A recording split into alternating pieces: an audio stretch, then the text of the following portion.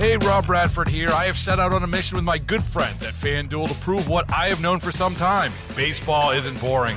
Now I have a daily podcast to prove it with some of the most notable people in the baseball world, screaming baseball isn't boring from the mountaintops, or at least agreeing to come on our show. Players, managers, GMs, and yes, even the commissioner of baseball, Rob Manfred. It has been a constant wave of baseball's most powerful voices. So join the revolution. Subscribe and soak in Baseball Isn't Boring. Listen on your Odyssey app or wherever you get your podcasts. You'll be glad you did. There a lot has been, debate of, do we have enough plows, do we have snowmobiles?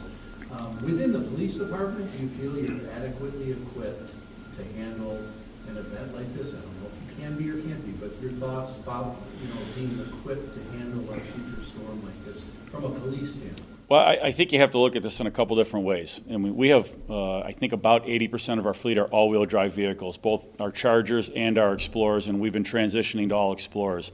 I'm not sure anybody could be equipped for, from Friday afternoon until Sunday morning when you were in that blizzard. We saw plow trucks getting stuck.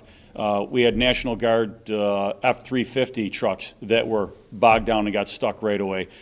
So it's not a matter of like what vehicles can get through that. We are looking at those UTVs. I think, for us, if, we get the most bang for our buck out of those, meaning I could use those vehicles all year round.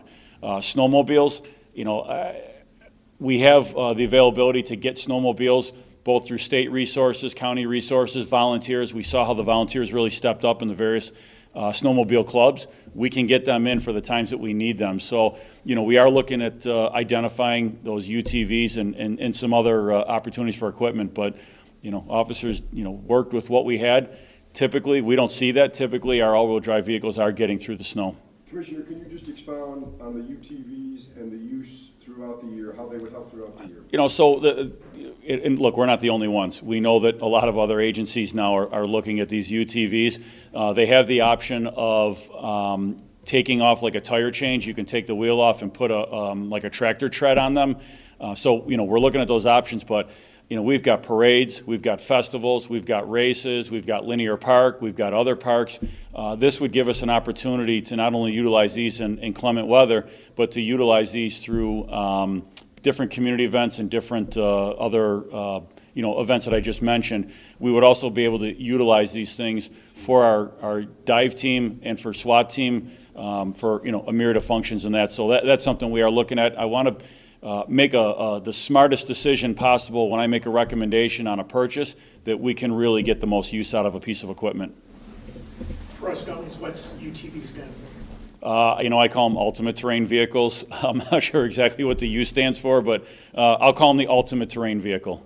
Hey, Rob Bradford here. I have set out on a mission with my good friends at FanDuel to prove what I have known for some time. Baseball isn't boring.